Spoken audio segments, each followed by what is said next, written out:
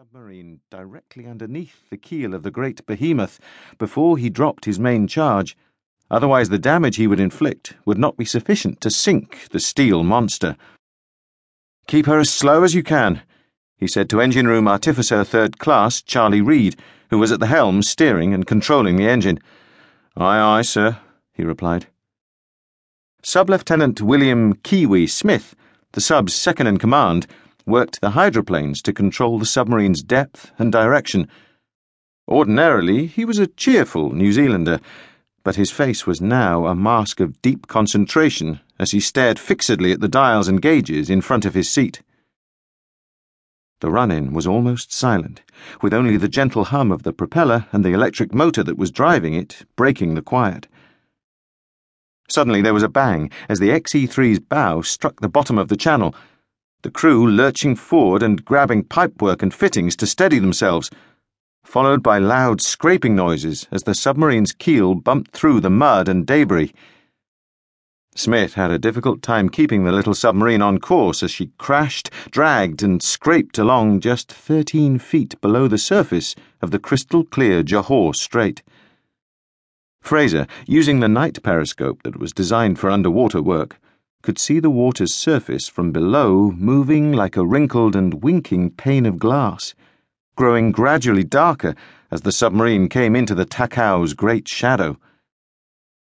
Suddenly, something scraped noisily down the XE-3's starboard side, a sound alarmingly like giant fingernails being drawn down a huge blackboard, followed seconds afterwards by a violent crash as the submarine struck the Takau's hull with a reverberating thud. "Stop the motor!" yelled Fraser, wincing at the noise. Reed immediately shut off the engine.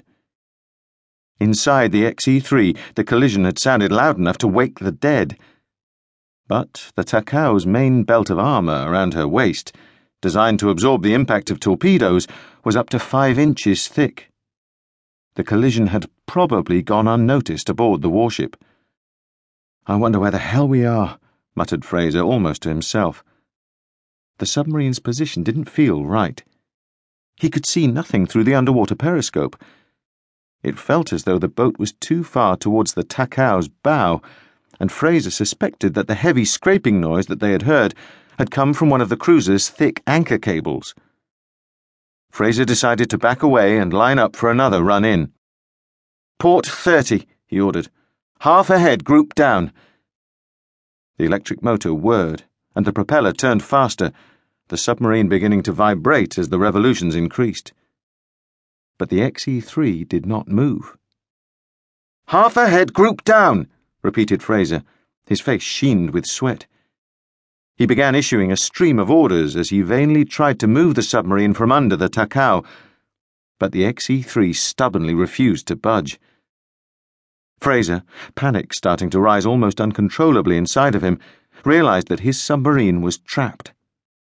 4 men inside a tiny XE craft made of only quarter-inch thick steel and loaded down with enough explosives to sink a battleship were trapped beneath 15,500 tons of enemy warship deep inside Japan's most prized harbor. Because the submarine had arrived later than planned, with each passing minute the tide was ebbing away, and the Takau was settling lower and lower into the channel, its vast keel pushing down upon the XE-3. Fraser, hardly pausing for breath, continued to give orders to the helm and engine. "Group down, half ahead," he called for what seemed like the 1,000th time. But his orders were met only by the sound of the propeller spinning impotently and the whine of the motor as it sucked more juice from its 2 big batteries. "Christ! She's not budging, Titch!" exclaimed Kiwi Smith, his voice betraying his fear. "Full astern," said Fraser. The air inside the submarine was almost unbearable, and the pressure of the situation made that air feel even thicker and more noxious than a few minutes before. Still, the XE-3 refused to move. Fraser's eyes darted about the submarine's narrow interior blankly as his mind raced through options and drills. As he listened to the propeller, his wife Melba's face suddenly came to him, his pregnant wife back home in England.